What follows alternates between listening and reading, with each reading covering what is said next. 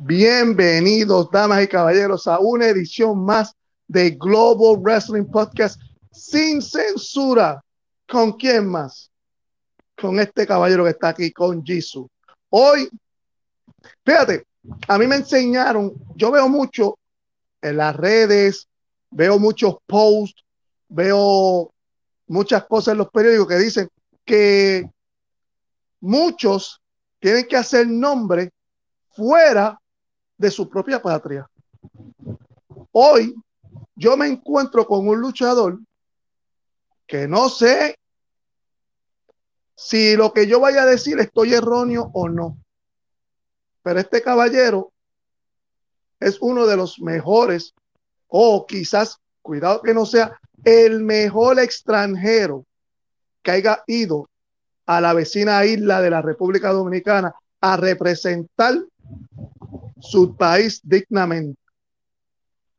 Hoy es un honor y un privilegio para mí de entrevistar al magnate del Caribe, el borichulo, el hombre que ha puesto el nombre de Puerto Rico en alto, no solamente en el Caribe, sino en toda área este de los Estados Unidos. Y que sepa yo, o eso ahorita lo va a decir el hombre, nada más y nada menos que el borichulo, el magnate del Caribe, el señor Rico Casanova. Buenas tardes, Rico Casanova, y bienvenido y gracias por aceptar la invitación de Global Wrestling Podcast. Buenas tardes, Jisoo. Buenas tardes. Muchas gracias por la invitación y muchas gracias por esas palabras tuyas. Agradezco mucho. Gracias por la invitación a estar aquí. Bueno, sí, usted sabe que usted es un ejemplo viviente de que aquí en Puerto Rico suceden cosas y talentos como ustedes, pues tienen que abrir paso y con pena tienen que abrir esa puerta y hacer nombre en otro lugar. Y usted es un vivo ejemplo de eso. Sí, gracias. Yo pienso que un luchador que quiera echar para adelante y hacer algo con su carrera, pues tiene que hacer lo necesario para poder hacerlo. Y si no puede hacerlo donde está, donde es, pues tiene que buscar otros lugares para hacerlo. Muy cierto. Y lamentable y tristemente es una pena, porque tanto talento que hay en Puerto Rico, no solamente en las empresas grandes, sino también en las independientes,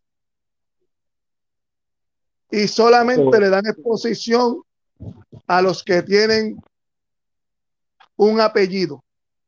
No voy a decir más nada. El Kay dice High. No veo muy bien el apellido. Hola. Lo que tú dices, Jisoo, mira, yo he tenido la dicha de por lo menos también luchar en muchas independientes en Puerto Rico y sí, hay muchísimo talento bueno. Yo te puedo decir que sí, tienes algo de razón sobre los apellidos, ¿verdad? También tiene que ver también a quién tú conoces, ¿verdad? Si tú conoces a la persona correcta que te dé la mano, también, pero sí hay muchísimo talento en Puerto Rico. Lo que tienen que ver es a veces, en mi opinión, es dónde se presentan, el tipo de eventos que hacen y las cosas que dicen, ¿entiendes? Hay que saber cómo presentarse porque no solamente es la lucha libre, ¿verdad? Como tú luchas, también es cómo te presentas, cómo hablas y cómo te expones al público. Yo creo que eso también tiene que ver mucho. Es el paquete completo, pienso yo. Ok, Liam Oakley dice, hi. Carlos Rodríguez dice, saludos desde Kissimmee, Florida. Saludos, En Carlos. especial a Rico Casanova, Carlos the Destroyer. Saludos. Muchas gracias. Bueno, Rico, vamos a empezar esto rapidito. Vamos para encima. Sí me gusta. ¿Cuándo empiezas en la industria de la lucha libre? Como luchador, ¿verdad? Como luchador, como manejador, cuando empezaste. Y si quieres hablar de cómo empezaste, ok, En lo Bueno, primero que comenzaste, si es luchador, manejador. Yo estaba en el ejército, ¿verdad? Yo estaba en el ejército de Estados Unidos, en el Army. En ese momento yo estaba estacionado en Virginia. Había acabado de estar en la guerra del Golfo Pérsico y estaba en la unidad más prestigiosa que tenía el ejército, que es bien difícil de entrar, que se llamaba The Honor Guard. Y son los soldados que tú ves cuando el presidente baja, tú sabes, que lo saludan y que está en el cementerio nacional de Arlington. Yo estaba en esa compañía, ¿verdad? Que era la más prestigiosa, que está una de las más en el Army. Anyway, había un evento de lucha libre en Washington, D.C., en el Armory. Y yo era siempre fanático de lucha libre desde joven, ¿verdad? Chiquito. Era un niño. So, fui a ese evento de lucha libre y era de WCW. Y estaba ahí Brian Pillman, vi a Sting, vi a Ric Flair, vi a toda esa gente ahí. Y lo más que de eso es que vi un soldado mío, porque en ese momento yo era un sargento. En ese tiempo yo vi un soldado mío trabajando seguridad, que caminaba a los luchadores al ring y eso, y para mí eso era gran cosa, ¿sabes? Porque el tipo estaba al lado de las leyendas, que podía hasta tocarlas y si quería. Entonces, eso era un sábado. Entonces, el lunes, lo veo soldado mío y le digo, mira, te vi una lucha el sábado. Y él me dice, sí, yo estoy entrenando lucha libre en una escuela. Y yo dije, yo no sabía, ¿entiendes? ¿En dónde? ¿Dónde hay escuela de lucha libre aquí? Y él me dijo, como una hora de aquí en Maryland, en Glen Burnie, Maryland, se llama The Monster Factory. Y el entrenador se llamaba Dwayne Gill, que es el que hace el personaje de Gilbert. ¿Me entiendes? Gilbert, yes. Ajá. Y también ahí estaba Axel Rotten, que también ayudaba a los luchadores y eso en ese momento, era joven en ese tiempo. Entonces yo dije, sí, y él me dijo, sí, los martes y los jueves. Después de que salgo aquí a trabajar del ejército, él se iba para allá. Y yo dije, ay, bendito, pues mañana yo voy contigo. Entonces fui para allá al otro día, ahí mismo empecé a entrenar, hablé con él y eso, y ahí mismo empecé a entrenar. Y empecé ahí a entrenar esa lucha libre en ese tiempo. Eso fue en el 1992. Entonces, yo me salí del ejército, estaba entrenando con él, hice un par de luchas de batalla campal, ¿verdad? Me puso, mi nombre original era Rico Suave, para que lo sepan. Sí, Antes Rico Suave lo tenía. Ahí luché como Rico Suave, con licencia de medio año y todo. En batalla campal, que incluían Chris Candido, estaba Tommy Dreamer, estaban los Headbangers, antes de los Headbangers, que eran sus personajes normales. Luché con mucha gente que después llegaron a ser grandes estrellas, eran muy jovencitos, en batallas campales. Entonces, cuando yo me iba a salir del ejército, en ese tiempo yo dije, ya, yo voy a salirme del ejército, yo quiero ser luchador, o es otra cosa, y hacer el trabajo, irme para Puerto Rico. So, Dwayne Gill llamó al que era el Booker en el WWC, que era en ese tiempo era el Cuello Rojo Dick Murdoch, Capitán Cuello Rojo Dick Murdoch. Y él dijo, mira, tengo un muchacho aquí que acaba de entrenar, que te sirve para televisión, para que lo usen cuando él llegue allá, lo voy a mandar para allá. Entonces, yo fui para allá ya con palabras de Dwayne Gill con Dick Murdoch, pero cuando llego a la oficina de Capitol, no estaba Dick Murdoch en ese tiempo, estaba Carlos Colón y estaba el Invader. Y el Invader me mira y me dice, ¿qué tú haces aquí? Como dice él. Y yo le expliqué, mira, yo vengo de Estados Unidos, bla, bla, bla. Entonces Jim me entrenó, que me habló con Dick Murdoch para que venga aquí, para ver si me dan trabajo por lo menos para televisión. Entonces me envió para el segundo piso con Mohamed Hussein, ¿verdad? Con Mohamed Hussein para que me diera un par de caídas y eso, para ver cómo yo si servía.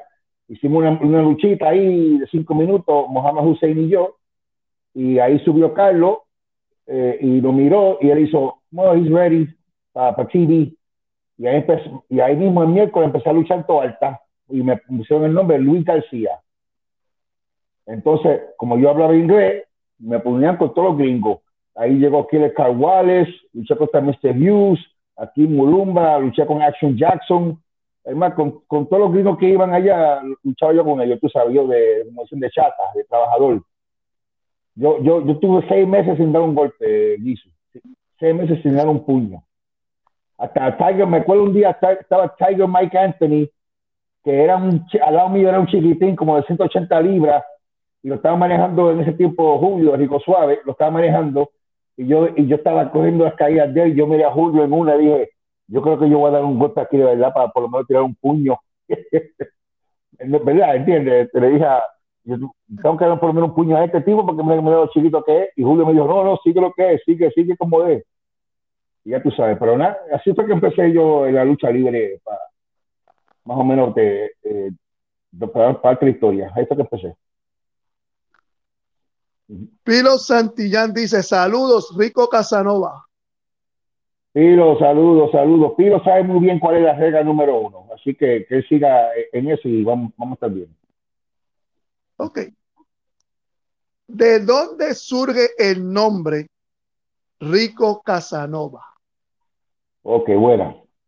Antes de eso, antes de Rico Casanova, yo luchaba como Rockin' Rico Yes. en Estados Unidos, ¿verdad? En Estados Unidos. ¿Qué pasa? Como saben, yo tengo trasplante de riñón. Yo me enfermé de riñón en el 1996 cuando iba a hacer un tryout para WWF. Me estaba entrenando para mi tryout WWF y averigüé que me torcí el tobillo, tuve que ir al hospital y ahí encontraron que algo tenía problemas con el riñón y ahí salió que fue por la guerra del Golfo, todas esas cosas. Anyway, que iba a estar en diálisis pronto. So, ahí se me chavó la oportunidad para el tryout de WWF. Yo tuve que salirme de la lucha un poco porque me enfermé, entonces me mudé a Puerto Rico y ahí yo dije, cuando empecé a luchar otra vez, ¿verdad? Con el trasplante, que fue el primer luchador en el mundo, luchar contra trasplante de riñón, yo dije, esta va a ser una nueva etapa en mi carrera, ¿verdad? Porque no voy a poder hacer lo mismo que hacía como Rocky Rico, ¿verdad? Rocky Rico hacía muchas cosas aéreas, muchas cosas arriesgadas. Entonces yo dije, voy a cambiarme el nombre, pero siempre me gusta el nombre Rico para representar Puerto Rico. Entonces siempre uso un nombre Rico. Entonces yo dije, voy a ser un personaje más de bonitillo, ¿verdad? Con personajes o como un Casanova. O sea, yo dije, pues, me voy a llamar entonces a Rico Casanova. Después el trasplante, tuve que cambiar un poquito el personaje con mi estilo de lucha. O sea, así fue que surgió el nombre de Rico Casanova. Villano Medina dice, saludos al maestro Rico Casanova. Bendiciones y Dios te bendiga. Saludos. Bendición, bendición, padrino. Ok, Saludos. háblanos, ya que estamos hablando de que te tuvieron que hacer el trasplante. No te hicieron uno, te hicieron dos. Dos. Tú eres el primer luchador en la historia a nivel mundial, que no es como se iba a decir el primer luchador de Estados Unidos, de Latinoamérica. No, no, no, no. A nivel mundial, que lucha después, no de un trasplante, sino de dos trasplantes. Eso es así, Giso, eso es así. Mira, cuando una persona es la primera en hacer algo, siempre dicen, Nacho, este es un loco, este no sabe lo que está haciendo. ¿Me entiendes? Cuando uno es el primero fíjate, cuando tuve trasplante de primero, yo pensé que eso era ya, que me dedico a manejar o algo así. Y mira, me había mudado para Florida recientemente después del trasplante, el primer trasplante, y yo vi un de esos de una escuela de lucha libre aquí. Yo dije, bueno, ya que no puedo luchar y eso, puedo por lo menos ayudar o algo, entiendo, los muchachos que hoy en día. So, yo fui allá al ring y eso, y cuando me acuerdo cuando se acabó una práctica ahí, que yo estaba solo en el medio del ring, y yo estaba solito en el medio del ring, lo miré y yo dije, concho, ¿podré o no podré? Y ahí mismo me tiré y dije, pues vamos a ver lo que hay, dije yo. Me tiré y cogí una caída de espalda, boom. Y yo dije, no se siente mal, ¿verdad? O sea, por el trasplante, cogí otra más, boom. Cogí las cuerdas, me fui a coger las cuerdas, cogí otra caída, boom. Y yo dije, ay bendito. Yo creo que, y a eso que me dio la idea, yo voy a luchar otra vez, yo lo voy a hacer. Yo voy a olvidar lo que diga la gente y eso, yo voy a, que no se puede, porque los mismos doctores me decían, que tú no puedes ni correr en una motocicleta, ni jugar ningún deporte, ni nada. Ok, está bien. Y mira, luché con el trasplante de riñón. Y tuve que tener otro segundo, no fue por la lucha, fue porque lo que tenía el primer riñón se lo pasó el segundo, porque no era un 100% compatible. Entonces, o sea, lo que tuve fue 4 años con ese riñón, pues, y después tuve que tener otro en 2007, pero sí, lo pude hacer, gracias a Dios lo pude hacer. Fíjate, los militares se distinguen con cosas así. They don't fear anything. They go straight up to the things. Ellos no le tienen miedo a nada. Ellos van directamente.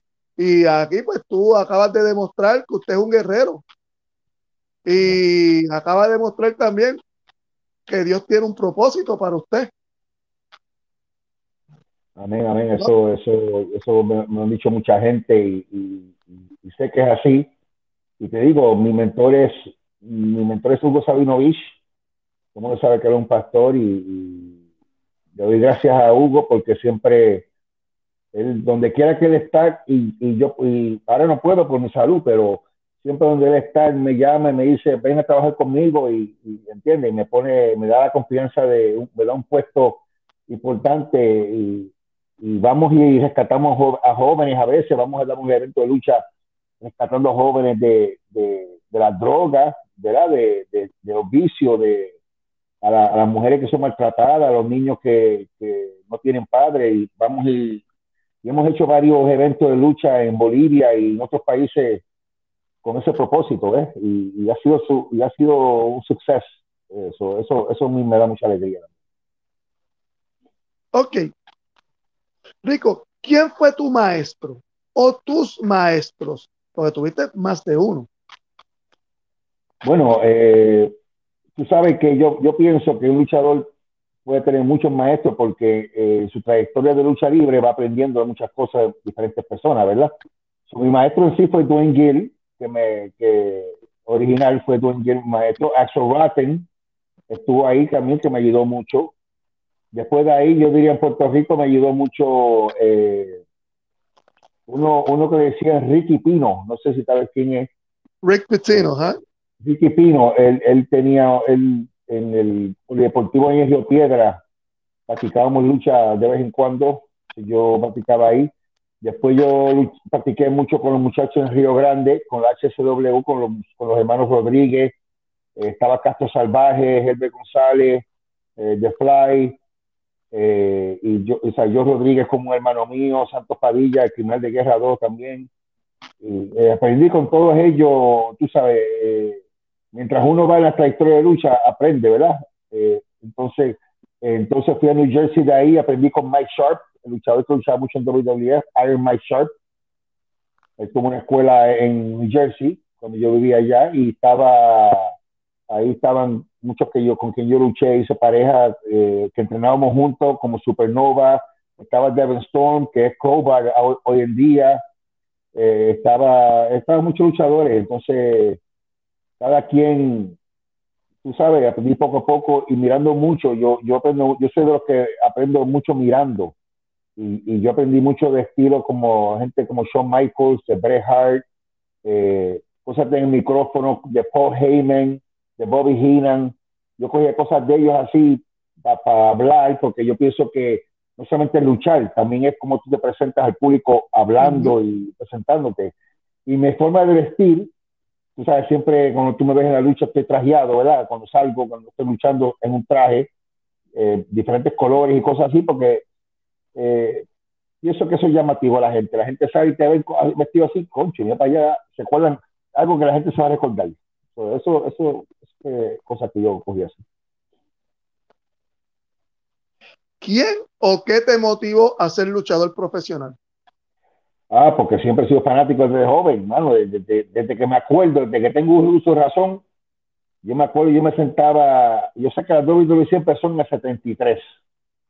Y yo te digo que desde que empezó WWC, yo me sentaba frente al televisor a ver la lucha libre. Es más, mi papá era fanático de lucha libre, mi abuelo era fanático de lucha libre, ellos iban mucho al Madison Square Garden a ver a Bruno Sammartino, a Antonino Roca, a José Miguel Pérez Padre. Entonces, cuando mi abuelo se mudó para Puerto Rico, a mí me quedaron mis abuelos en Puerto Rico. O sea, ellos eran fanáticos de la lucha libre, entonces mi papá me llevaba a la lucha, al Irán Bison, cuando joven, yo tenía 6 o 7 años, y me acuerdo, entonces, yo me acuerdo ver los Infernos luchando, a Andrés Gigante, que vino una vez a WWC, yo estaba ahí en ese evento, y se me hicieron pareja, me acuerdo, Carlitos Colón, José Rivera y Andrés Gigante contra los Infernos y otra persona más que no me acuerdo. Abdullah the Butcher, era el otro. Era como 6 o 7 años, yo tenía chico, pobrecito, y todo el mundo parado, que yo no podía ver nada, porque todo el mundo se paraba, estaba lleno, y yo no podía ver lo que estaba pasando. Y me acuerdo ese día, me acuerdo, o sea, que hay cosas en la mente que se te quedan grabadas, ¿me entiendes? Hay momentos en la vida, cosas que se te quedan grabadas. Y me acuerdo que ese día, cuando mi papá fue a comprar taquilla, estaba Carlos Colón al lado de la taquillera. Y estaba con su cigarro y gabanao y eso, y él me miró y se rió. Y yo lo miré así como que, Carlos Colón. Y después, para que tú veas que años después fue mi jefe y logré poder hacer cosas con él y nunca luché con él, pero luché a su lado, ¿entiendes? Lo saqué de ring cuando se encantaba o algo y hacemos cosas, pero ¿sabes? Son cosas que uno dice, caramba, pude estar al lado del héroe que era mi héroe cuando yo era joven, cuando era chiquito, ¿entiendes? Eso me pone contento a mí. Fíjate, eso sucede. Mira, ahora mismo yo tengo Global Wrestling Podcast. Yo no puedo luchar. ¿Ves? Sí, amo este deporte. Pues mira, ya que no puedo luchar, pues mira, creé un podcast, una página, pongo noticias, videos, porque me encanta esto. Y fíjate, cuando yo vi a Carlos Colón por primera vez, tuve la misma expresión que tuviste tú. No es lo mismo verla en televisión que verla en persona. Exacto, sí. Sí, yo tuve, mira, no sé si tú vas a hablar de esto después, ahorita, de las preguntas, pero yo tuve la dicha y el honor de estar al lado de luchadores que yo jamás en mi vida hubiese dicho, y estar en cartelera con ellos, en la misma cartelera con ellos, no luchar con ellos, pero la misma cartelera con ellos, como Dusty Rhodes y gente, y yo dije, ¿sabes? Yo estaba al lado, yo saludaba a Ric Flair, tú sabes, yo estaba ahí con, ay, mi madre, con todo el mundo, yo estaba ahí, imagínate. Es una cosa que uno dice, caramba, nunca en mi vida hubiese imaginado yo que hubiese hecho eso. Nunca. Sí, miembros del Hall of Fame que tú dices, diantre. Cuando tú ves que son exaltados al Hall of Fame, tú dices, yo estuve al lado de ese hombre. Yo luché en contra de ese hombre. Yo soy parte fundamental de la carrera de ese individuo. Sí, esas son cosas que motivan a uno y uno se siente orgulloso por eso. Yo estaba en un par de Hall of Fame en vivo, yo estaba ahí en vivo, en un par de ellos, en un par de Hall of Fame, y es una cosa, es impresionante, te digo, es una cosa que uno, mira, yo soy emocional, yo soy una persona, a serte sincero, yo soy como un pendejo llorando, yo lloro de nada casi cuando cosas así emocionales me dan, y yo veo eso, y yo, hasta una película que me pongo a eso, me pongo a llorar y todo, y eso, ¿me entiendes? Y eso me da mucha emoción, fíjate, bueno. Ahorita vamos a hablar de lo personal. Ok. ¿Cuánto tiempo llevas en sí en la lucha libre? Hablando no solamente de luchador, no solamente en sí, desde tus años de manejador hasta el presente. Bueno, yo llevo 29 años, si cuenta de 1992 hasta acá, son 29 años. Mucho tiempo, ¿verdad? 29 años. Yeah, long trip. Yeah. ¿Cuándo fue tu primera lucha? Mi primera lucha fue en agosto de 1992, que como te dije, fue una batalla campal. Y me acuerdo que éramos 4 de nosotros estudiantes de la escuela. Nos pusieron una batalla campal con esa gente, con Axel Rotten, con mi Dreamer. Me acuerdo, en ese tiempo él usaba camisa, antes que le dio, anyway. Estaba Chris Candido. Me acuerdo que estaba Tammy Fitch, Sonny, ahí jovencita, ahí afuera. Entonces lo que hicieron ellos era que, me acuerdo, a todos nosotros estudiantes nos dieron como 50 chops, porque esa era la introducción a la lucha libre. Yo salí ahí con el pecho colorado, como pelado, como muchacho, que cuando te bañas y te cae algo ahí, te quema. Entonces, pero éramos los últimos 4 en la lucha, en la campal, menos Axel Rotten. Él fue el que ganó, pero eso fue lo que nos hicieron, que nosotros fuéramos los últimos 4. Y fue una experiencia, muchacho. Yo, imagínate, mi primera lucha, me acuerdo como si fuera ayer. Diony López dice, hola Rico Casanova. Saludos, Diony, saludos, un placer, saludos. ¿Cuál fue tu experiencia esa noche? Muchachos, yo me acuerdo cuando yo salí a Cortina, estaba nervioso, eran unos nervios porque había mucha gente. Entonces, mira cómo sucedió esa lucha, Jisoo. Yo no iba a luchar porque yo estaba acabando de empezar de entrenar. Yo llevaba como 3 meses entrenando, ¿verdad? Entonces, iban a poner los tres que llevaban más tiempo entrenando. Y Axel Rotten le dijo a Dwayne Gill, pero ¿por qué no pones a este también si este está más adelantado que ellos? Este lleva los tiempos, pero ya está más adelantado que ellos. Así dijo él, está más adelantado que ellos, ponlo a él también. Y Dwayne Gill lo miró y dijo, ¿estás seguro? Y él dijo, sí, sí, estoy seguro. Y a esto que me pusieron en esa lucha campal, porque por Axel Rotten habló por mí, le dijo a Dwayne que me pusiera ahí. Y ahí fue que ha hecho una experiencia. Imagínate, ahí yo estuve, como dice en Puerto Rico, culeco. Me puse culeco. Y bien contento, imagínate, chacho. Logrando mi sueño.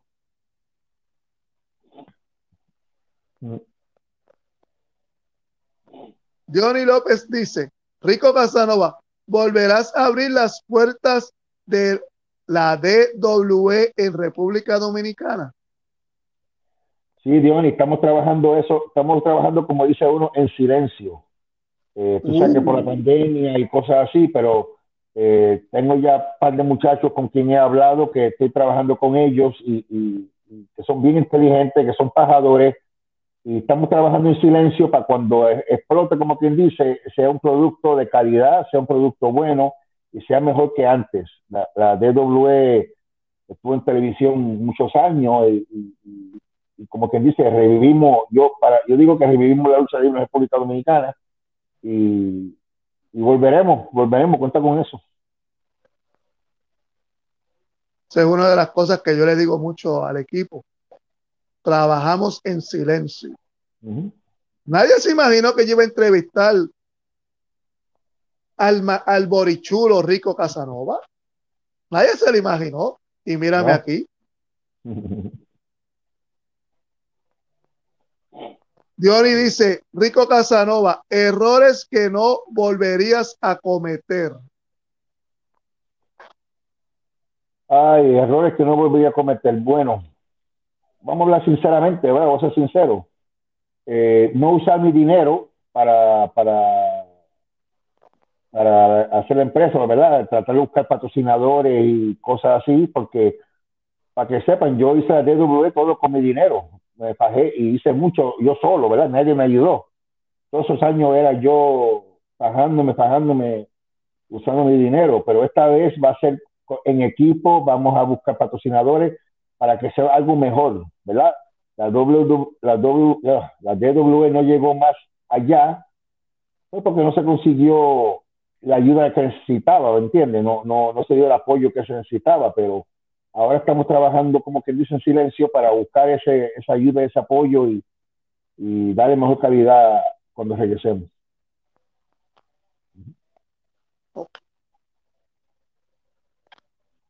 ¿Cuánto cobraste en tu primera lucha? Nada. Mi primera lucha fue nada porque era estudiante de lucha. Es lo que se llama pagar tus dues, pay your dues, ¿verdad? Antes, para ese evento tenía que primero ir a montar el ring, tenía que, o sea, ayudar a montar el ring, como yo a descargarlo y nada. Y tú sabes que para entrenar a luchar hay que pagar. Uno paga para la escuela de lucha libre. Entonces, esa era parte. Él me descontó unos $50, creo que fue de la escuela, de estudiar por luchar, pero yo no cobré nada. No. ¿Qué opinión tiene tu familia hacia la lucha libre? Bueno, mi papá es fanático de la lucha, él siempre la ve. Inclusive cuando él ve algo, él me llama todavía y me dice, ¿viste lo que hizo Roman Reigns? ¿Viste esto? ¿Viste lo otro? Yo me río con él porque él la vive, mi papá la vive. Yo tengo una hija, Jacqueline, que quisiera que entrenara para lucha libre, porque si esa muchacha entrena, era una de las mejores jugadoras de baloncesto en el estado de Florida. Y es una atleta natural. Y estoy en eso. A ella le gusta más el MMA, porque ella tiene que le cae encima a cualquiera a ese muchacho. Pero creo que entrena para lucha libre, para llevarla para República Dominicana. Ya tú sabes, esa va a ser una de mis sorpresas. Ya no sorpresa porque lo dije aquí, ¿verdad? Ya no es pero sorpresa. Ya Diony te escuchó. ya Dios no me escuchó. Pero estoy en eso y mi familia me apoya, le gusta la lucha libre, pasa que no son tan fanáticos de eso como yo, ¿verdad? Pero mi papá sí, mi papá es un fanático de la lucha libre. ¿Tienes familiares vinculados a la lucha libre? No, yo soy el único de mi familia en la lucha libre. Yo soy de sangre, único familiar de sangre, porque tengo par que son, que puedo decir que son hermanos míos en la lucha libre. Yes, that's true.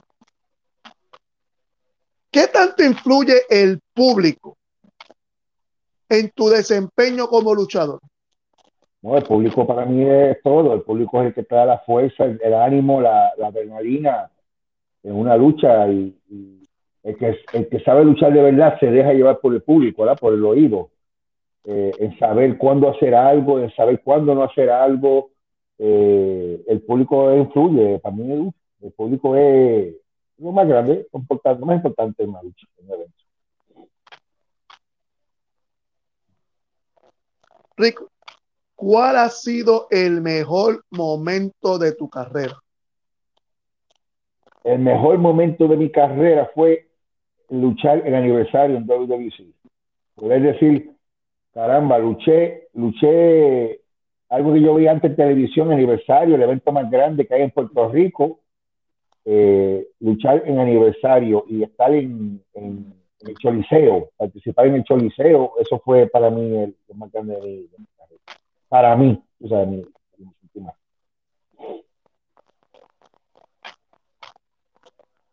Pasamos del mejor momento de tu carrera al peor momento de tu carrera. ¿Cuál ha sido?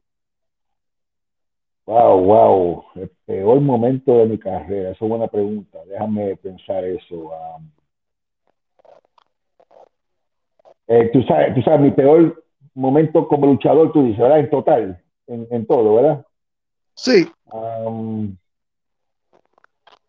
yo diría no poder desempeñarme o tener mejor oportunidad de la que tuve en mi propio país. Yo diría que para mí yo hice algo, ¿verdad? Yo hice lo que pude, lo que traté de hacer, pero eh, pude haber hecho más, con dada la oportunidad, pienso, tú sabes, pero eso es algo que para mí, concho, me hubiese gustado, pero como te dije, me siento orgulloso porque no mucha gente puede decir luchó el aniversario o luchó en el Choliseo, yo tuve esa oportunidad por lo menos, ¿entiendes? Pero para mí Mira, fue mi peor de eso. ¿Cómo? sorry. ¿Mm? Sorry. No, tranquilo. No, y después de que haga la pregunta que hizo Diony, te voy a hacer otra, que esa Ok, es más allá de WWC. ok. ¿Qué opinas? Diony pregunta, ¿qué opinas de los fallecimientos de Jack Veneno y Relámpago Hernández? O Mira, de los fenecidos, Jack Veneno y Relámpago Hernández. mira, eh, Rafa Hernández para mí fue como un hermano mayor. Pude compartir con él cuando empecé la empresa de W, fue con él a mi lado, fue con él a mi mano derecha, ¿verdad? Y me llevó fue donde él me llevó a conocer a los luchadores de allá y cosas así. Relámpago Hernández y yo compartimos mucho, él y después logré, o sea, su familia fue allá a visitarlo, sus hijos estaban en Nueva York y compartí mucho con ellos cuando fueron a verlo a la República Dominicana. Y cuando él falleció, ¿sabes? Imagínate, fue para mí bien doloroso. Y ya, pero no, también yo compartí mucho con él y puedo decirte que con ambas leyendas de República Dominicana, la leyenda más técnica, ¿verdad? Más babyface, ya fue ya Veneno, y la leyenda más ruda, que fue Rafa Hernández de República Dominicana, yo fui el último que hice algo con ellos de lucha libre en el ring, con ambos. Relámpago Hernández fue árbitro especial en una lucha mía, eso fue lo último que hizo él en la lucha libre, y Jack Veneno me dio golpe, hicimos alguna lucha libre donde él me dio un par de golpes, esta fue la última vez que él hizo algo que participó de lucha así, no que lo presentaran y le dieran una placa, yo digo que él que dio golpe y que hizo algo de lucha, ¿entiendes? Yo fui el último en hacer eso con ambas personas, por lo menos puedo decir que tengo ese orgullo de haber hecho eso con ambos. Martín Ortiz, Demolition X, dice: saludos, muchachos. Saludos, Martín. Saludos, Martín, saludos.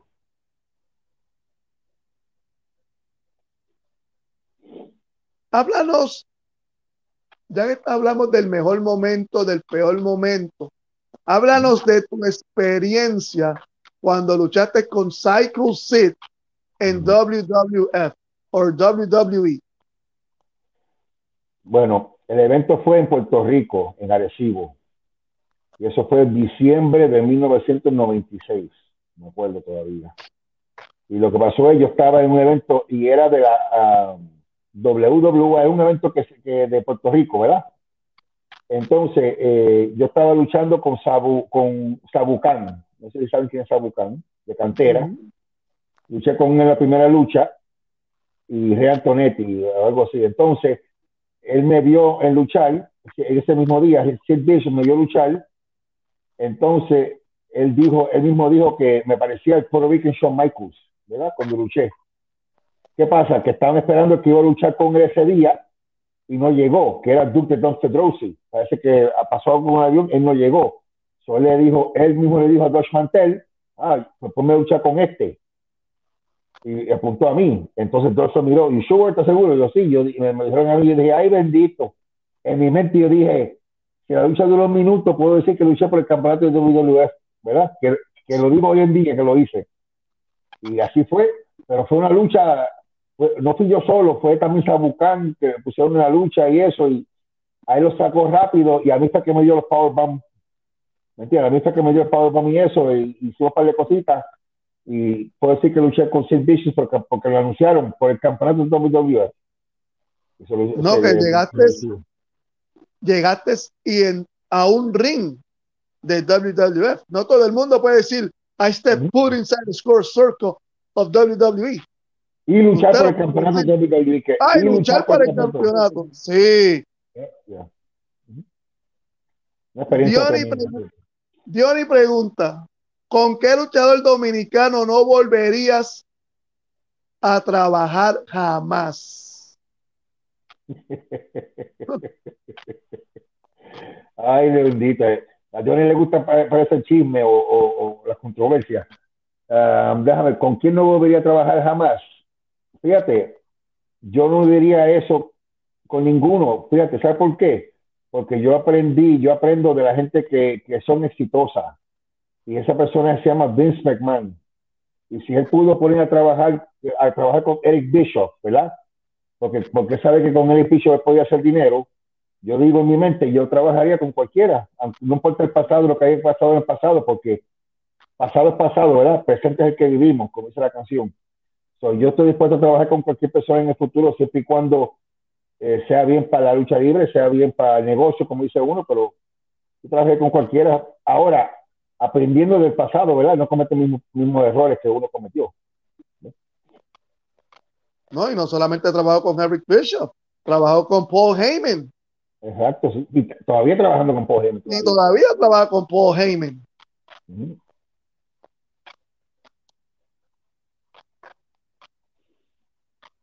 ¿Cómo te sientes mejor?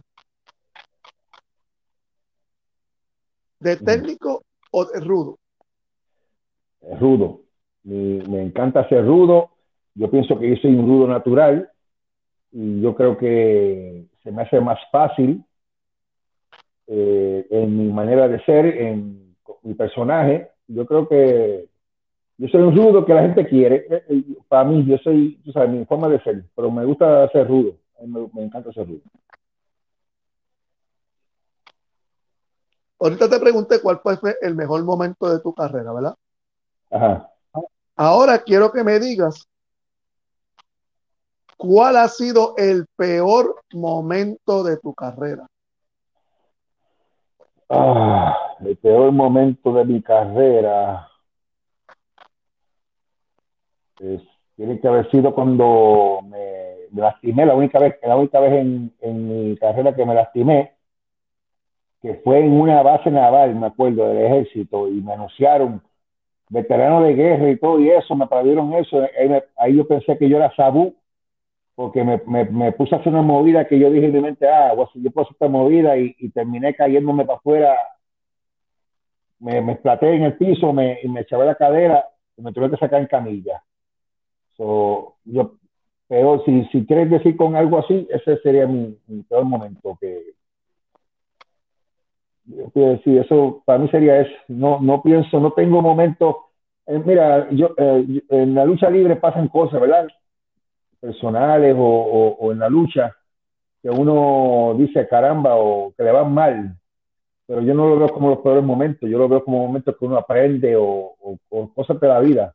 Por eso te digo a ti circunstancias que pasaron dentro del ring, por eso te hablo, te digo de eso. Rico, tú has luchado, por decirlo así, en las mejores compañías de Puerto Rico. Y has luchado, por decirlo así, en la mejor compañía de la República Dominicana.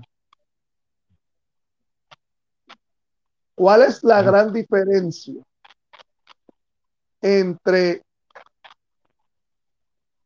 por decirlo así, WWC y WWE? ¿Cuál es la gran diferencia? Bueno, primero, WWE tiene una trayectoria de 40 y pico años, ¿verdad? Es conocida, pero la diferencia es la cultura, ¿verdad? Uno puede tratar de traer la misma cultura a otro país y uno tiene que recordarse que está en el país de ellos, ¿verdad? Que tú no estás en el país tuyo. Y personalmente, yo encuentro que en WWC y en IWA, y yo digo voy a decir mayormente IWA, la disciplina es algo primordial, ¿verdad? Tú puedes ir a un evento de IWA y te digo otra cosa, Sabio y los muchachos ahí tienen sus cosas como deben ser, mira, entrevista hasta ahora, tienen que ser hasta ahora. Tú sabes, en, en, en, en, en República Dominicana, tú sabes, los muchachos, mira, el problema fue, Jisoo, que en República Dominicana los muchachos estuvieron muchos años en lucha libre, ¿me entiendes? Entonces, no tenían la experiencia, aunque luchaban a veces en patios y luchaban una vez al año y practicaban, no tenían esa experiencia de cómo es estar en una compañía, ¿sabes? Que de produce para televisión, que tiene que estar aquí a tal hora, que la disciplina, o sea, y entonces eso es un proceso, ¿verdad? No es como en WWC que llevan 40 y pico años en televisión haciendo una rutina y IWA también con su rutina. Entonces en DW los muchachos había que empezar como desde cero, como quien dice, y eso es una cosa difícil y más cuando estás en un país extranjero y la disciplina. Entonces, pero se pudo hacer y se estaba haciendo, fíjate, se logró hacer. Hay muchos de ellos que entendían y hacían, hay otros que, pues, tú sabes, como siempre, como todo. Me contestaste la otra pregunta, pero la otra pregunta tenía que ver con IWA, pero las contestaste en las dos. Ok. ¿Qué es lo más que te ha sorprendido en la lucha libre? ¿En qué aspecto? ¿Qué te General, refieres? Lo más que me general. sorprendió la lucha libre. Que lo más que te shock you. Mira, lo más que me sorprende de la lucha libre es que promotores ponen a luchar a gente que no están entrenada, que ni deben subirse a un ring. Eso es lo más que a mí me shock de la lucha libre. Que cuando yo entré a la lucha libre, mira lo que te dije, yo tuve que subir a un ring con Mohamed Hussein, ¿verdad? Para que me probaran, para que vieran que sí yo podía hacer algo, aunque no era una estrella o algo, pero servía para televisión, ¿me entiendes? Para coger pela. Pero hoy en día ponen a cualquier muchacho en tenis, ni siquiera con ropa de lucha libre, en tenis eso y hacer una ridícula. Entonces, eh, eso es culpa de promotores y promotores que son conocidos, porque ahora también cualquier persona coge un par de pesitos y no sé cómo hacen un ring, es un evento y entonces yo creo que tú me entiendes lo que estoy diciendo, ¿verdad? Sí, entiendo lo que quieres decir. Mira, todo luchador veterano que yo he entrevistado, todos, tengo que decirlo el 100% porque ni uno, todo luchador que es veterano que yo he entrevistado, todos me han dicho lo mismo, que hoy en día antes, cuando ustedes estaban, tenían que coger, como lo dicen por ahí, puño y pata, sudar, sangrar, sacrificio, para poder entrar a un ring, para poder tener una lucha. Hoy en día cualquiera es luchador. Antes, déjame decirte algo si puedo, perdón, escúchame, mira, sí, recuerda que te dije que yo también iba a Río Grande, ¿verdad? En esos tiempos. Ellos tenían un ring en la cancha bajo techo de Río Grande en el mismo pueblo. Y yo fui allí presentado y me subí al ring. Yo vi a 2 o 3 parados allí, me subí al ring a eso, y va Herbert González de mí, para que tú sepas, en esos tiempos Herbert González de mí, y me regañó porque nadie así se podía subir a un ring. Hasta ahí mismo en esa independiente había una disciplina, ¿entiendes? Que no dejaban a cualquiera subirse. O sea, que había que hablar y había que, tú tenías que demostrar que tú tenías el de eso para poder subirte a un ring.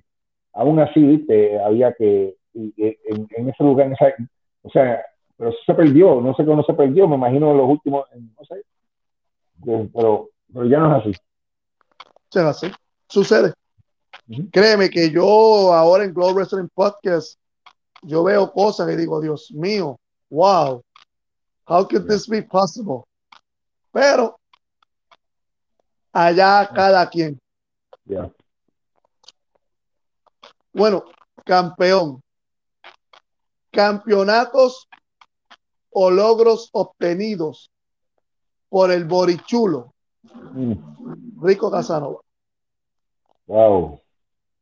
Mira, no es para echármela, no es ego, no es para echármela, pero son muchos, voy a recordarme, para serte sincero. Los mayores, te puedo decir los mayores, yo fui campeón mundial de WOW en Ecuador, ¿verdad? Fui campeón ¿cómo se llama? Intercontinental, no, del Caribe, de IWA. Del Caribe, de IWA. El Caribe, de IWA, fui campeón, o sea, de IWA.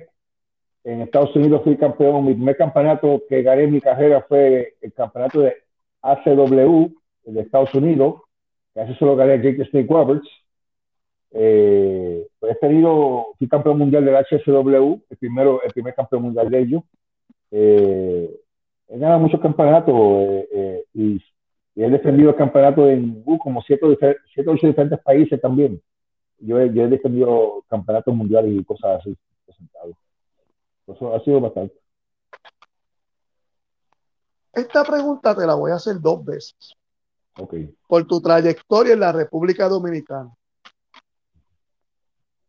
En tu opinión personal, ¿cuál ha sido el luchador que más ha impactado grandemente con la fanaticada de Puerto Rico? Que más impactado. Sí. Bueno, Carlos Colón. Carlos Colón es la persona que llenó todos esos estadios que ya no se ve hoy en día, que tú sabes, imagínate, de los años 70, 80 y 90, eso era lleno siempre, y eso era mayormente por el señor Carlos Colón. Yo digo, el señor, el don Carlos Colón, porque o sea, ese maestro se respeto. Para mí, si me preguntas de toda la historia de Puerto Rico completa, desde que empezó hasta ahora, yo diría que sería Carlos Colón.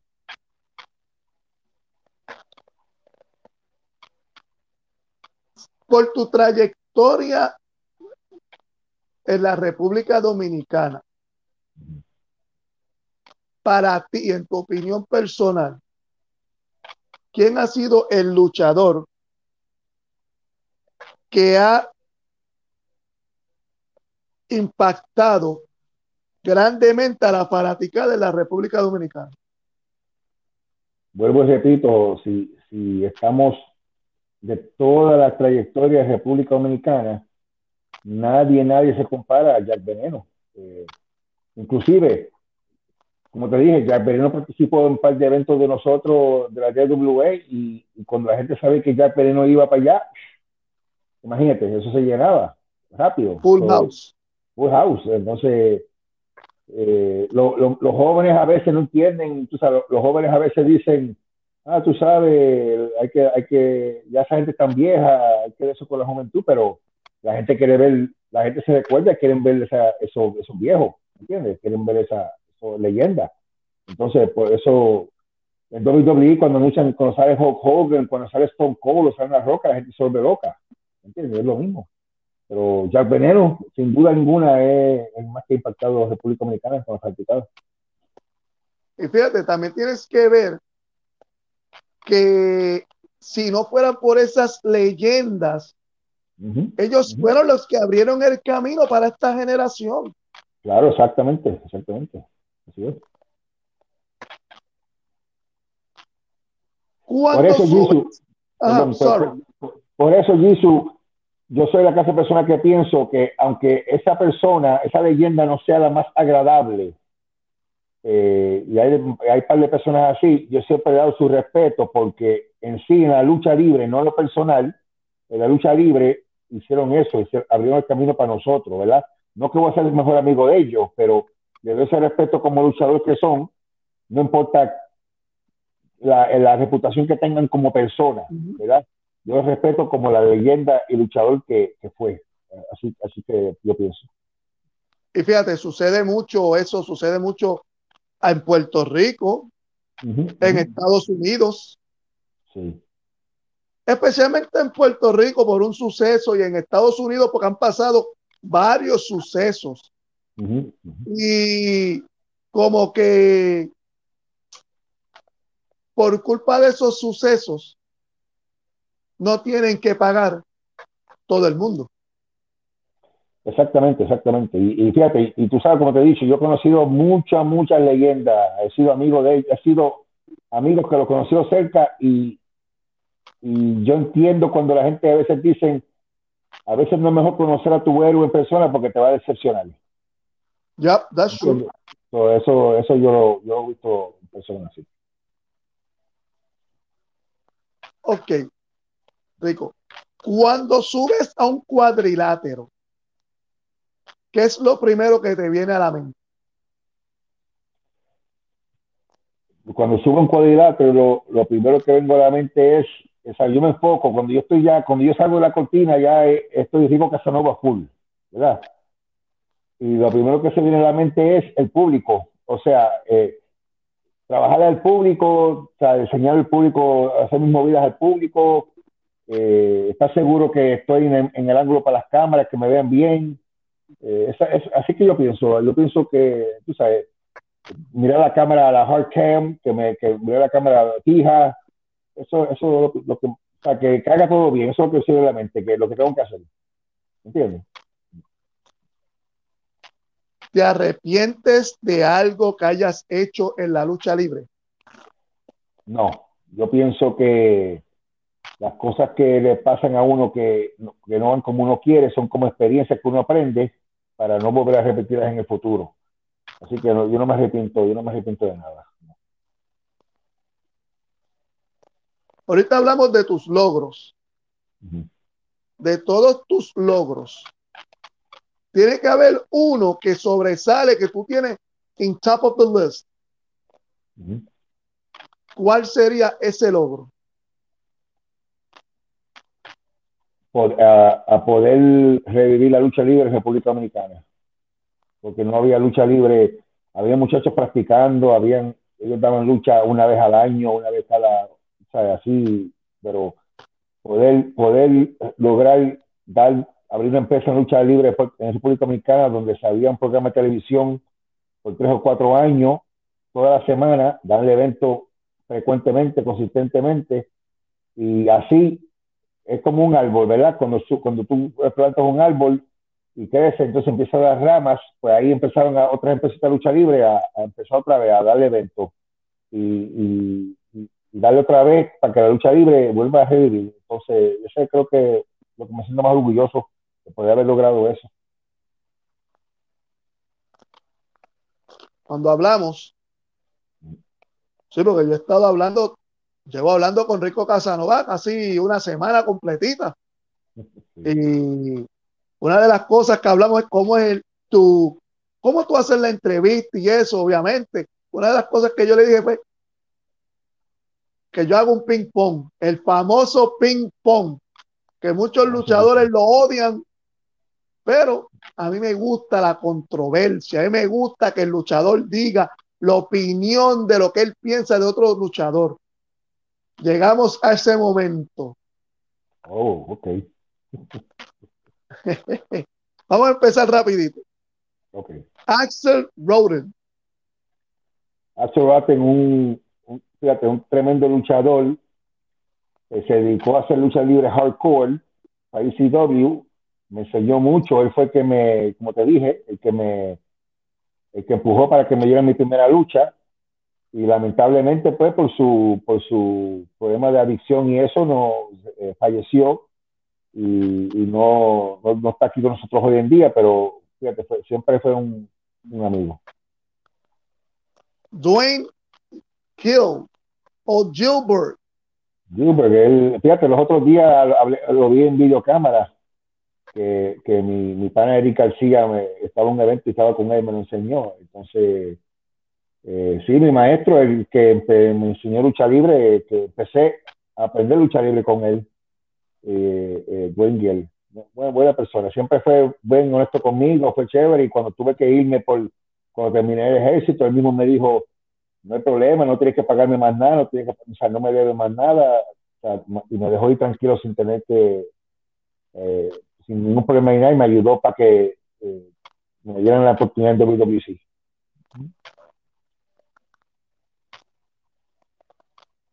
Iron Mike Sharp. Iron Mike Sharp es una persona excéntrica, no sé si es la palabra correcta. Yo fui a la escuela de él en Bricktown, New Jersey, con muchos luchadores que hoy en día son nombres, aprendí mucho allí con ellos. Él siempre estaba en su escritorio, ¿verdad? Lo que daban clase eran los mismos luchadores que llevaban más tiempo, pero buena persona, tú hablabas con él y te hablaba cosas, pero tuve buena experiencia con Mike Sharp, ¿sí? The Tokyo Monster Cajagas. Mi dog, uno que considero buen amigo mío. Lloré de emoción cuando ganó el campeonato mundial de la NWA. Y vino los otros días a visitarme aquí en casa. Un buen amigo mío, tremenda persona. El León Apolo. Mira, cuando uno no escoge a la familia de uno, ¿verdad? Uno la familia no la escoge, tú naces con tu familia.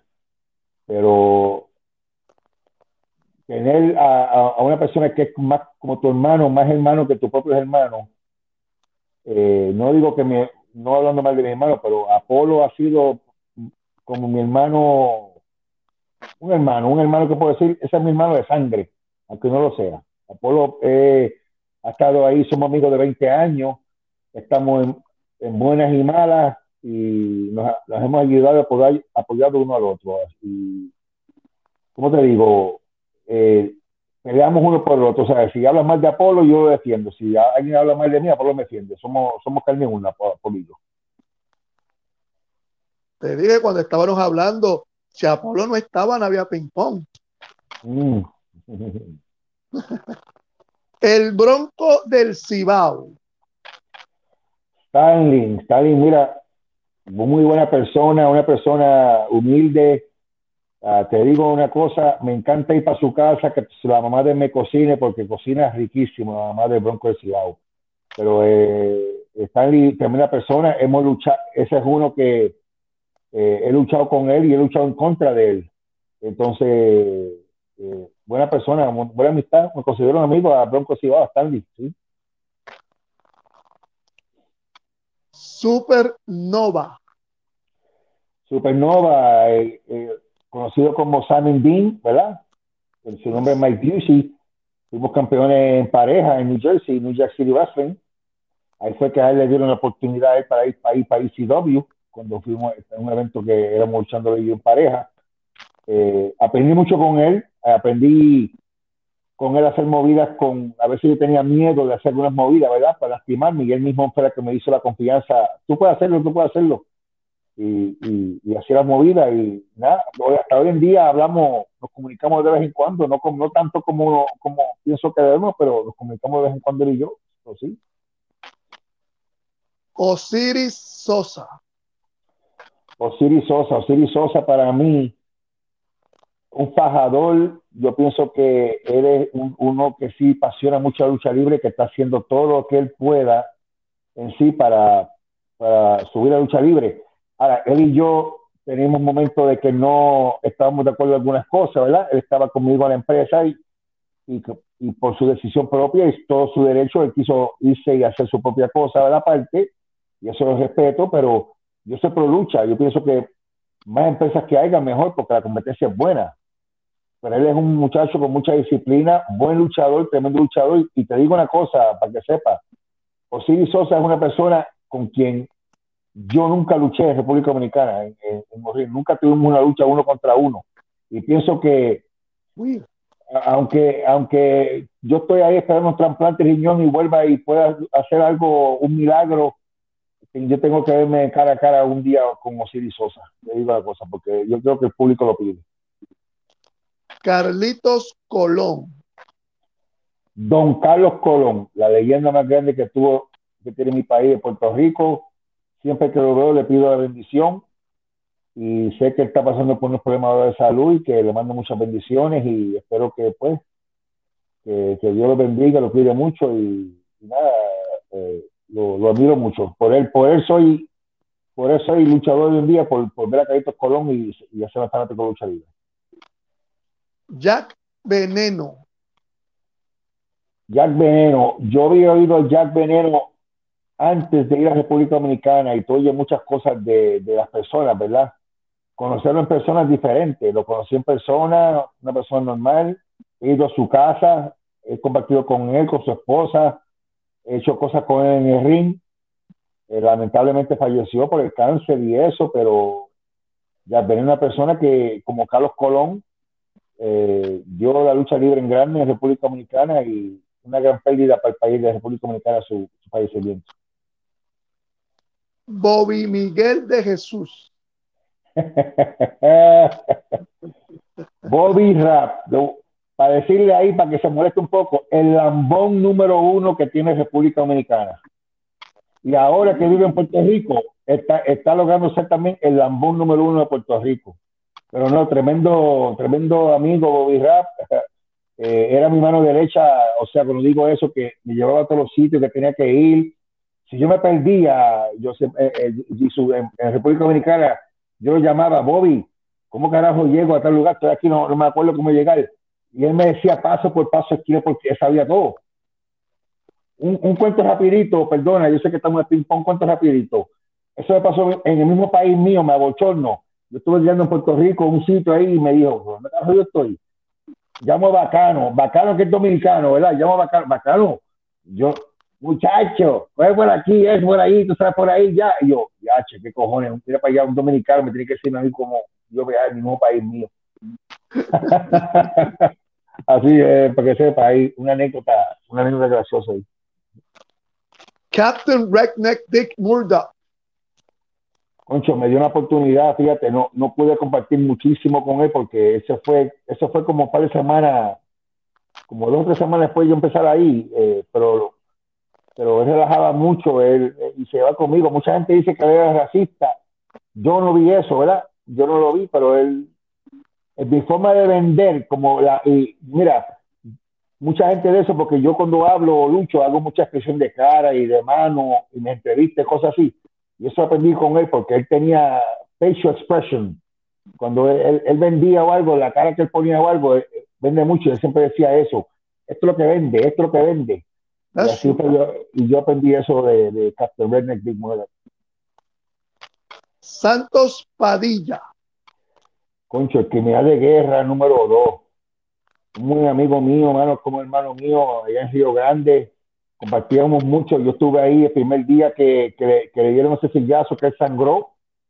La primera vez, y íbamos de camino eso fue en Las Piedras, y cuando veníamos de camino por la 400,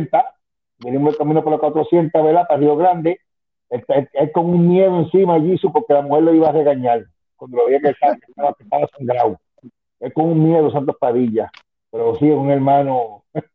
Y lo digo para que se ría, si él ve esta entrevista, pero esa historia es verdad. Eso fue en verdad. La primera vez que el sangró, yo estuve ahí. Cuando él empezó a luchar libre, yo estaba ahí cuando él empezó también a luchar libre. ¿No? Guerrero Tanaka. Wow. Pero Tanaka, una persona leal, una persona que puedo decir que es humilde, una persona que me alegro mucho que pudo lograr irse con su familia en Nueva York, está en Nueva York ahora mismo. Cada vez que él me llama y habla conmigo, él es de respeto, él llora porque esa es mi condición médica y él, tú sabes, llora, pero tremenda persona, Pedro es una tremenda persona. The American Dream, Dusty Rhodes. Wow, uno de los mejores luchadores con mejor promo que ha asistido, una persona con un carisma increíble, un maestro, un maestro. Solamente compartí con él, lo pude ver en persona 2 veces, para ser sincero, compartí una vez una cartera con él, no se habló mucho con él, y una vez que estuve ahí con Apolo, que tuvimos un TNA, yo lo acompañaba, y entonces estaba ahí, no tiró y pude hablar un poquito con él. Pero, también buena persona. Nature Boy Ric Flair. Ese es el matatán, como dicen en la República Dominicana, ese es el matatán, él es para mí el mejor de todos los tiempos, en completo, el luchador completo. Ric Flair lo conocí en persona gracias a Cajol, lo conocí en persona, pude compartir un gesto con él y él es Ric Flair 24/7.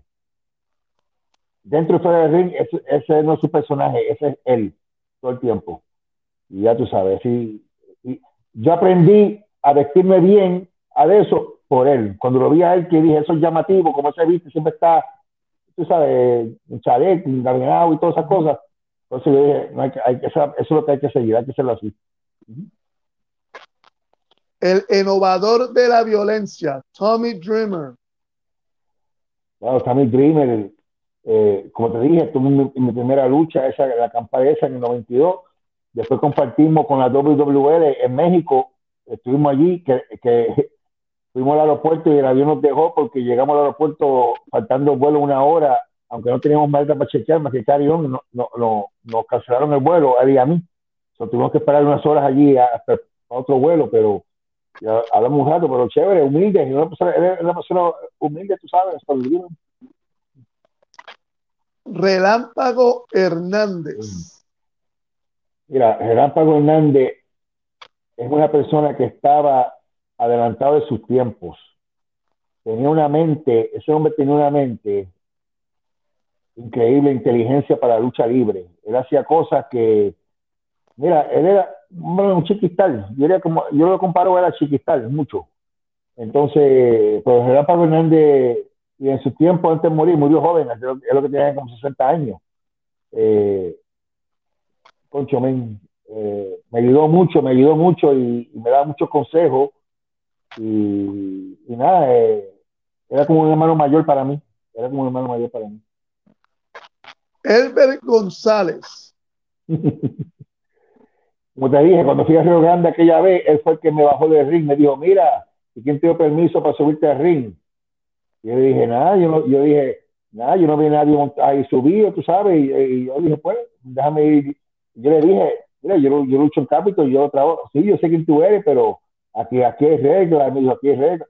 Pero después de eso, no, fuimos buenos amigos, tuvimos una lucha. Yo puedo decir que una de mis luchas que yo me dio confianza en decir, concho, yo puedo lograr ser luchador, yo puedo llegar más allá de lo pensado, era cuando luché en Río Grande en una lucha que era Herbert González, The Fly y La Montaña, y yo tenía Huracán Castillo de pareja y Mary Ghostal en esa lucha. Y ahí cuando yo tuve a Huracán Castillo de pareja al lado mío, yo dije, yo estoy haciendo pareja con Huracán Castillo, hijo, tú sabes, y ahí bendito, pues y esa cancha era llena en Río Grande toda la semana, siempre, nosotros llenábamos esa cancha. Ahí yo dije, yo puedo lograr, ahí fue que un poco después de ahí fue que yo fui a Estados Unidos y ahí empecé a hacer más cosas en Estados Unidos. El Bronco número 1. Bueno, Ramón, una mente, te digo, él también daba muchos consejos, él siempre me sentaba al lado de él en los camerinos y me hablaba y su forma de pensar, él tenía una mente increíble, era una computadora. Viajábamos mucho juntos a los pueblos para la lucha, él y yo viajábamos mucho en el mismo carro y hablábamos y eso, y él me hablaba mucho de República Dominicana, de la lucha, ¿entiendes? Y lamentablemente pues no pudimos trabajar juntos allá en República Dominicana, yo hice mi cosa, era hacerlo de él, pero para mí eso no tiene que ver nada, como quiera seguimos siendo amigos y eso, ¿entiendes? Porque tú tengas tu negocio y yo tenga mi negocio, no quiere decir que eso no nos hace enemigos, ¿verdad? Eso no. Eso que cada uno tiene su propio negocio, pero como amistad, yo pienso que él y yo somos todavía amigos y eso, y mucha gente quiere ponernos en contra, ¿verdad? O tratar de ponernos en contra, pero él y yo llevamos muchos años para caer en eso. Yo nos conocemos muchos años. Rico Casanova. Yo voy a decir una palabra para Rico Casanova y es guerrero, como tú dijiste, un guerrero que no se rinde, un guerrero que le pueden decir no hagas esto, no se puede, y dice sí se puede y lo logra. Y una persona que puede revivir algo que ha sido enterrado por un tiempo, una persona que por más bajo, por más negra que se ven las cosas, por más oscura que se ven las cosas, ve la luz al final del camino y no se rinde. Un guerrero. ¿Cómo te describes en lo personal? No estoy hablando con Rico Casanova, el luchador. Estoy hablando con Rico Casanova, el ser humano. Está hablando de Jorge Maldonado. That's true. Jorge, Jorge Maldonado, yo soy una persona calma, laid back, tú sabes, una persona que no le molesta mucho las cosas, una persona que muy buena de, ¿cómo te digo? Soy una persona muy buena que al mismo tiempo es malo, ¿entiendes? Que confía mucho en las personas, que no, a veces y en personas que no debo confiar, pero yo soy la clase de persona de que yo trato a la gente como me tratan, ¿verdad? O por ejemplo, Jesús, yo no te conozco a ti, la gente me puede decir muchas cosas de ti, pero yo me dejo, yo digo, eso es ellos, yo te brego a ti como tú me bregas a mí, ¿entiendes? Yo soy contigo como tú eres conmigo. Entonces, por ejemplo, y voy a hacer otro ejemplo, como ejemplo, el embedded número uno, vamos a decir esa persona, tú sabes la reputación del embedded número uno, yo yo sé cómo es el embedded número uno, pero mi de eso con él, como él me ha tratado a mí y hemos compartido, no ha sido mala, ¿me entiendes? Conmigo siempre ha sido bueno. Y hasta, inclusive, hasta me ha ayudado, hasta me ha dicho, oye, tienes tu bulto ahí y me ponen cartelera y cosas así. Conmigo ha sido, pero lo he visto cómo ha sido con otra gente, ¿eh? ¿Entiendes? Pero yo puedo decir, me experiencia con él. Pero Jorge Maldonado es tranquilo, también fajador y que siempre ve el vaso medio lleno en vez de medio vacío. ¿Me entiendes? Okay. Y así soy yo. Dios pregunta. Luchaste con Rafi Sánchez. Sí, luché con Rafi Sánchez. Tu opinión personal como luchador y como ser humano. ¿De Rafi Sánchez? De Rafi Sánchez. Bueno, luchador, era buen luchador, fíjate. Rafi Sánchez era buen luchador. Si tú ves la lucha, está en YouTube. Él luchador, era buen luchador. Él estaba jodido de una rodilla. Él no podía hacer mucho, pero con todo y eso, yo pienso que la lucha fue bien como luchador. Como persona, él tiene sus problemas. Él tiene sus problemas de adicción, para hablar claro. Él tiene sus problemas de adicción que lo jodían, que lo hacía hacer cosas que no debía, que hizo que se fuera de la empresa, ¿verdad? Y inclusive su adicción y cosas así fue lo que causó que trágicamente que falleciera, ¿verdad? Y fue mal, pero fue también la persona luchador que yo pienso que, para mi opinión, no tuvo el chance que merecía porque no, en esos tiempos, las personas que eran las estrellas no dejaban a nosotros brillar. ¿Entiendes? El brillo era para ellos, entonces, aunque era hijo, aunque era, qué sé yo, no le daban más allá para que brillara lo que debían brillar. Pero él era buen luchador, gracias Sánchez. ¿Cuáles son tus metas en la lucha libre? Bueno, yo creo que yo he logrado todo lo que yo he querido hacer en la lucha libre. Lo único que yo diría que yo quisiera hacer algún día es manejar en WWE y me gustaría, o AEW, una de esas empresas, ser manejador ahí. Yo pienso, y eso hablando yo con mi ego, yo pienso que de manejador en el paquete completo, yo sé que Paul Heyman es en el micrófono un maestro, ¿verdad? Eso yo lo sé. Pero en el paquete completo, tú no vas a ver a Paul Heyman entrar al ring, coger caída, porque él no es luchador. Él no sabe nada de eso, ¿verdad? Yo puedo hacer eso porque yo era luchador, ¿verdad? Entonces yo pienso que el paquete completo yo sería el mejor manejador que hay hoy en día, Hoy en día, el paquete completo en el micrófono, que puede hacer cosas en el ring, que puede hacer timing, que puedo involucrarme en la lucha, ¿me entiendes? Y si tengo que coger una caída, cogerla, o qué sé yo sería mejor. So, yo quisiera poder lograr ser manejador en una de esas empresas de lucha libre. Si no, eh, sería, quiero subir la lucha libre en República Dominicana como se merece y debe ser. ¿Quién es tu luchador favorito? Hoy en día, Tu luchador favorito de all times, tu luchador que tú dices, ese es mi luchador favorito. pues, mi luchador favorito antes, cuando era joven, era Jimmy Snuka. Después vino a ser Shawn Michaels. Y yo diría que hoy en día mi luchador favorito, que yo pienso que es el más luchador que hay hoy en día, es AJ Styles. Y logré estar con esta misma cantidad, pero si me pregunta de todos los tiempos mi luchador favorito, tendría que decirte Shawn Michaels. Para mí. ¿Y quién es tu luchador menos favorito? De todos los tiempos. Sí. That you hated him. Que tú decías, I hate him. Aunque no lo conocieras, tú decías, man, he sucks. I don't like him. Sí, entiendo. Déjame ver. Estoy pensando que son muchos años, país. Son muchos años, espérate. Déjame ver. Ay, concho. Ay, mi madre, déjame ver. ¿Qué pregunta? Oye, me está. Hazme otra pregunta y déjame pensar eso activamente. Yo te digo lo mismo. ¿Qué tú harías o cómo tú harías un proyecto de lucha libre en Puerto Rico? Mira, Isu, yo pienso que la fórmula para la lucha libre nunca ha cambiado, ¿verdad?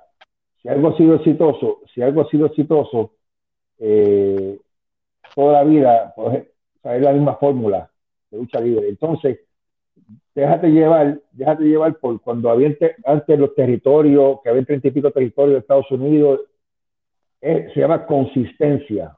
Tú tienes que ser consistente con el público. ¿Quiere decir eso? Lucha toda la semana, una historia consistente, porque si tú luchas hoy y luchas un mes después, ya la gente se olvidó lo que pasó hace 4 semanas, un mes, ¿me entiendes? Tú tienes que ser consistente, por eso la Igua y la Capitol antes llenaban toda la semana, porque había televisión toda la semana, había lucha toda la semana, aunque ellos luchaban 3 o 4 o 5 veces a la semana, pero aunque luchen una vez a la semana y tengan buena historia en televisión, por lucha semana tiene que ser consistente. Para mí esa es la clave. Y eso es en todos los territorios que tú has visto, ellos siempre toda la semana luchando en el mismo sitio, toda la semana. Y consistencia. Consistencia para mí es la clave de todo eso. Ok. ¿Cómo tú harías un proyecto de lucha libre en la República Dominicana?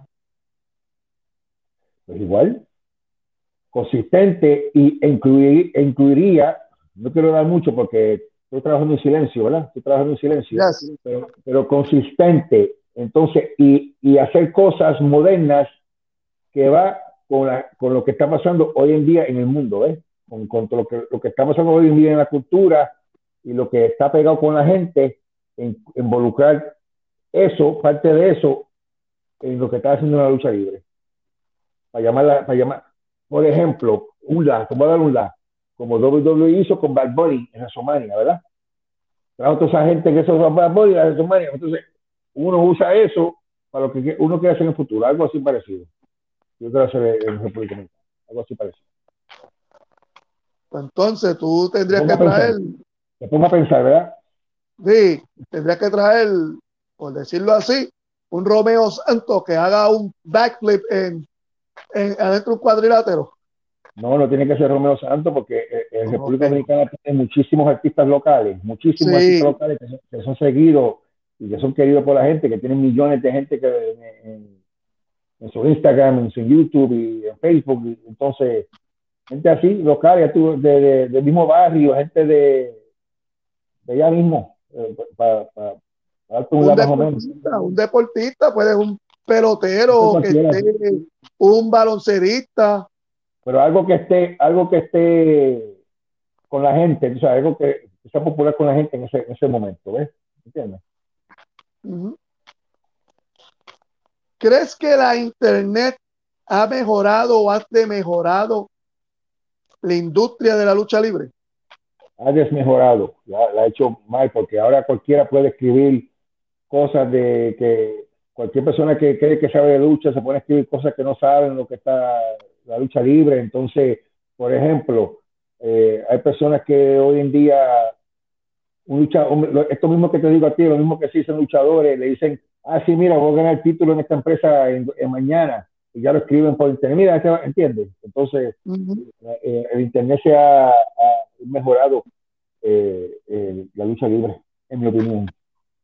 Pero no todo el mundo lo usa igual, porque ahora mismo si no fuera por internet, como yo le digo a todo el mundo, a todos los que yo entrevisto, si no fuera por el internet, Rico Casanova no estuviera hablando para la fanaticada de Global Wrestling Podcast, no estuviera hablando con Jesus. Sí, es Que verdad, pero vamos a ser sinceros, mira esto, mira de esta manera. Antes del internet, ¿cómo estaban las canchas en Puerto Rico? antes del internet estaban llenas y otra cosa, nos teníamos que joder y esperar una semana para ver los resultados. Exacto. Entonces, mira lo que pasa. Antes, antes grababan para televisión, ¿verdad? Los miércoles, ¿te acuerdas? Para poner un programa los sábados y los domingos. Ya no hacen eso, ¿por qué? Porque entonces si hoy luchan en televisión los miércoles, ya la gente va a escribir por internet. Esto fue lo que pasó, ya la gente, y no van a ver el programa de televisión. Por eso tú ves que ahora eso ha cambiado, ¿entiendes? Por eso antes, antes no daban la lucha, que daban las estelares los sábados, ¿te acuerdas? En cartelera, no la daban en televisión. Eso es Tienes que ir verdad, en muy vivo a cierto. ver. Ahora lo dan en televisión. Entonces la gente hoy en día dicen, ¿a qué voy a ir allá si lo voy a ver en televisión el sábado? ¿Entiendes? Eso, No, eso, eso. o peor aún, ¿para qué yo voy a gastar, vamos a suponer, para qué yo voy a ir con el familión a ver la cartelera cuando siempre va a venir un estúpido, pues hay que decirlo así, y lo va a poner en Facebook Live y yo voy a ver la cartelera? Sí, sí, es Pues verdad, ¿sabes qué sí. sucede? Uh-huh. ¿Verdad? Rico, ¿por qué crees que las leyendas llenan coliseos y la nueva generación no? Porque te dije ya antes, porque la leyenda antes se veían más como superhéroes, ¿verdad? Se veían, por eso es, mira, por la misma razón de que la WWE va a Puerto Rico y llenan con 16,000 personas en el Choliseo. ¿Por qué? Porque tú lo ves en televisión ahí y se ven como larger than life. Tú lo ves larger than life. Tú ves Undertaker, larger than life. Tú lo ves a ellos, mira, tú lo ves a ellos cuando vienen a Puerto Rico una vez al año, una vez cada 2 años, ¿verdad? Que vienen. Ahora, la IWA Capital llenaban antes toda la semana, ¿verdad? La gente tú lo puedes ver toda la semana, pero las historias era lo que te hacía seguir volviendo a toda la semana, ¿entiendes? coño, ¿qué va a pasar la semana que viene? Tenemos que venir a ver qué pasa la semana que viene, ¿me entiendes? Entonces, eso ya no existe, eso ya no hay historia suficiente buena o creíble, mejor dicho, creíble, para que la gente diga, coño, no quiero ir a ver eso, ¿me entiendes? Ahora, hay un par de proyectos en Puerto Rico que vamos a ver que van a empezar y eso, que vamos a ver si pueden lograr eso, ¿me entiendes? Así que vamos a ver, yo espero que yo siempre lucha, yo espero que todo salga bien con todas las empresas. ¿Qué tú harías para ayudar a la nueva generación? Ah, ¿en qué sentido tú quieres decir? ¿En qué sentido Bueno, ayudarlo? Yo, bueno, dar en todos los consejos, sentidos, en el sentido de que sean mejores luchadores, en el sentido de mira, que lleguen más allá a la fanaticada, ok, de que proyecten más en televisión. ok, te voy a explicar algo para mí, Jisoo, en mi opinión personal. Hay cosas que no se pueden enseñar, ¿verdad? Que tú naces con ellas, ¿verdad? Nadie le enseñó a La Roca el carisma que tiene, eso lo tiene por dentro ya. Lo que te quiero decir con eso es, si fuera yo para ayudar a la nueva generación, yo lo que haría es tener un grupo de veteranos, ¿verdad? Un grupo de veteranos como hacen en México y hacen en otros países para poder tener una licencia de lucha libre y darle, ¿cómo te digo? Ir a frente de ellos para que ellos te digan, ok, tú puedes luchar aquí, ¿me entiendes? Darle visto bueno. Para mí eso lo ayuda a ellos, ¿verdad? Porque si, por ejemplo, yo estoy empezando a luchar, yo, Jorge Maldonado, qué sé yo, Rico, está empezando a luchar, en su primera lucha, yo soy luchador ya, y no tengo un veterano o nadie que me aconseje ni nada, yo creo que yo sé que lo que estoy haciendo, igual luchar y hago una estupidez, hago una sanganería, eso me puede joder a mí para el resto de mi carrera, ¿me entiendes? Me da una reputación que me va a dañar para el resto de mi vida, ¿me entiendes? Porque no me deje un consejo de un veterano que me diga, mira, haz cosas así, esto no se hace, cuando tú vas a un camerino, tú saludas a todo el mundo de esta manera, tú llegas al camerino, tú saludas,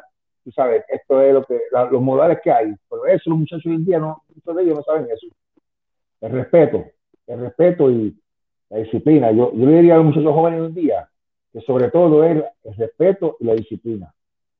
Y recuerden siempre lo que llegaron antes que ustedes. Eso, o sea, no miren hacia abajo, no hablen mal de lo que estaban antes que ustedes, porque por ello, ustedes hoy en día son luchadores. Eso es lo que yo pienso, más o menos. No sé si lo dije bien, Guiso, pero tú sabes, a veces hablo loco así. Si tuvieras la oportunidad de luchar con cualquier luchador en el mundo, sin importar quién fuera, ¿quién sería? Un dream match para Rico Casanova. ¿Quién sería tu dream match? Con un luchador activo, ¿verdad? Lo como tú quieras, activo, no Bueno, activo, una leyenda. ¿Cuál sería tu dream match? bueno, luchar con Carlos Colón, en su día luchar con Carlitos Colón, la de Puerto Rico, eh, en la República Dominicana, luchar con Osiris Sosa, porque no quiero luchar contra él, ¿entiendes? Yo quiero luchar contra gente que yo sé que me darían, que me tendría que fajar, ¿verdad? Como que dice uno. Vamos a hablar de República Dominicana, Osiris Sosa, en Puerto Rico con Carlitos Colón, en Estados Unidos, Ric Flair, los Ric Flair luchan. La otra pregunta era por qué, pero ya tú dijiste el por qué antes de la pregunta. Son luchadores que te sacarían el jugo y tú dieras lo máximo de Rico Casanova, dieras el 110%. Sí, porque ahí yo me mido yo, ¿qué puedo dar yo? ¿Entiendes? Me lleva hasta lo que yo puedo hacer. Sí, yo sé.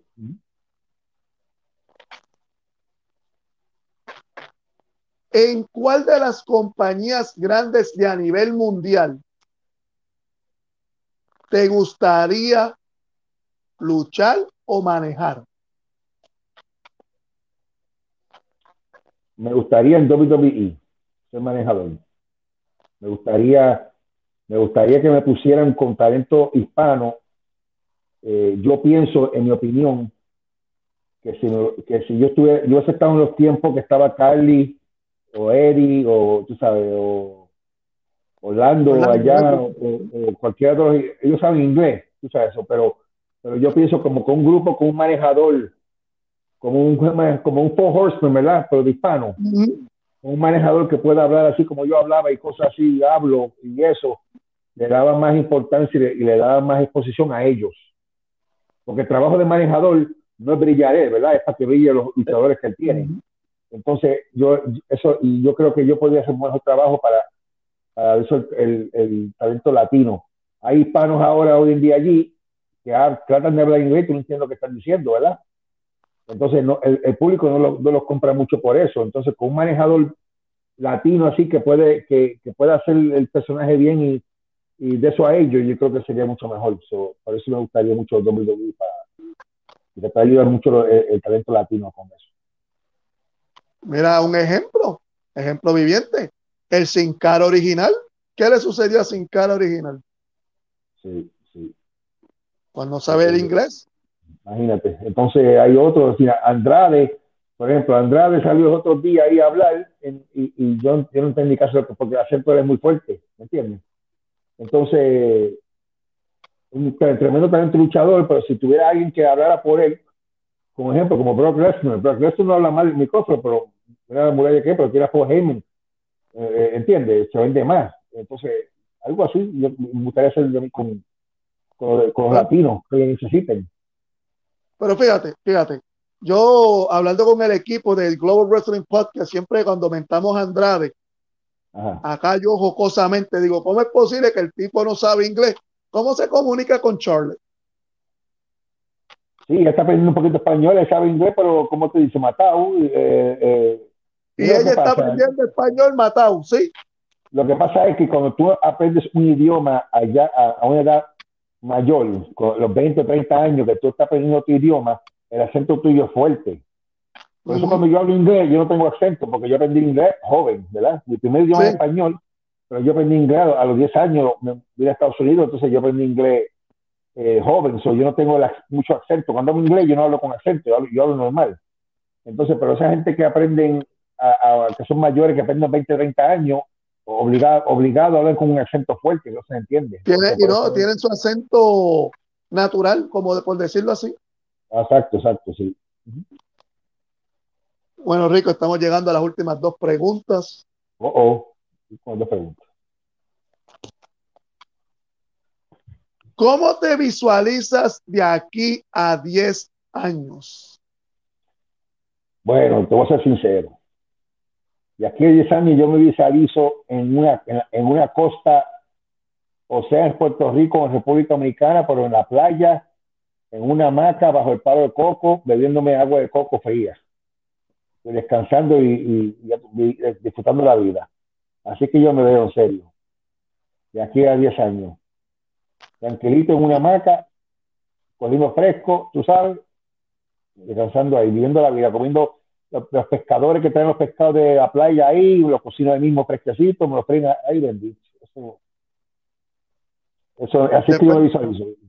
después de una larga vida batallando la Sí. milicia, batallando con la salud, batallando adentro del ring, Ya yo tengo claro que lo 53 mejor años, ya yo tengo 53 años, imagínate, de aquí a 10 años y con mi eso de salud, tendré, si Dios quiere, mi tercer trasplante de riñón, que estoy en eso ahora.